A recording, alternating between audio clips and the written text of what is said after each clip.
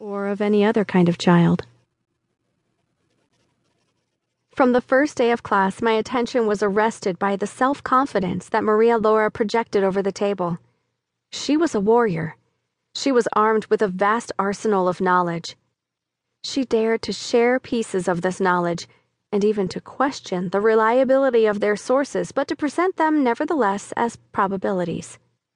She opened herself before us with a fortitude that I could do nothing but admire and envy at the same time.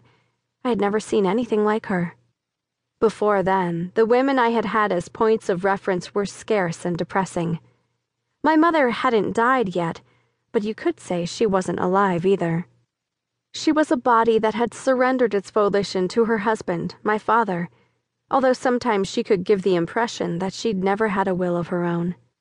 My father did as he pleased with her, and that generally entailed having a meal of gastronomical excellence on the table at 2 o'clock sharp, a meal always similar to the one from the previous day and to that of the next, a meal that would never forsake any of its traditional ingredients under the pretense of innovation with some modernity like soy sauce or sesame seeds.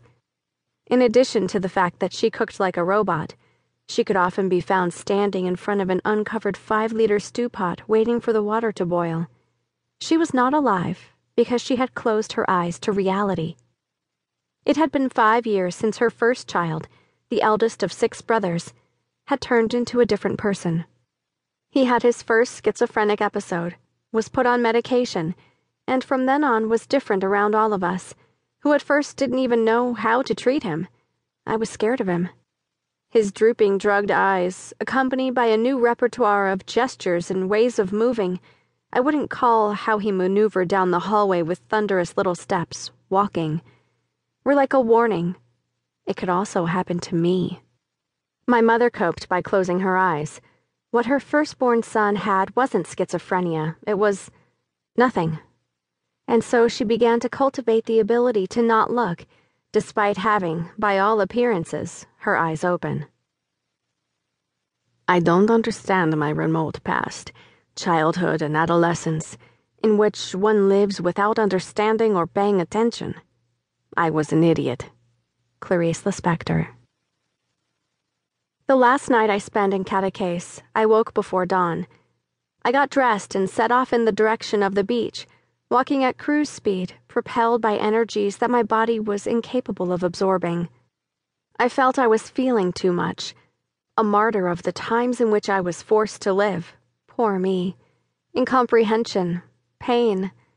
I had an inner life that was far too active and secret. One day it would manifest itself, or else I would explode. I would be an erupting volcano. I wanted the world to see me and single me out. There goes a heroine from the end of the 20th century. Another anonymous heroine fallen prey to the ruinous enchantments of the city. There goes an anorexic, pampered princess. When I was finally in the sea, the floating black algae, which was perceptible only by touch and felt like rotten lettuce, prompted me at once to both get out of the water and go outside of myself. I was so free. I don't know how to explain it, and excessively emotional. I would cry over anything. And I read like a crazy woman. Clarice Lispector. Like Clarice Lispector, as a bewildered teenager, I, too, was a weeper, which in Catalan they call una bleda. What reason was there behind my tears? Not much of one, to tell the truth.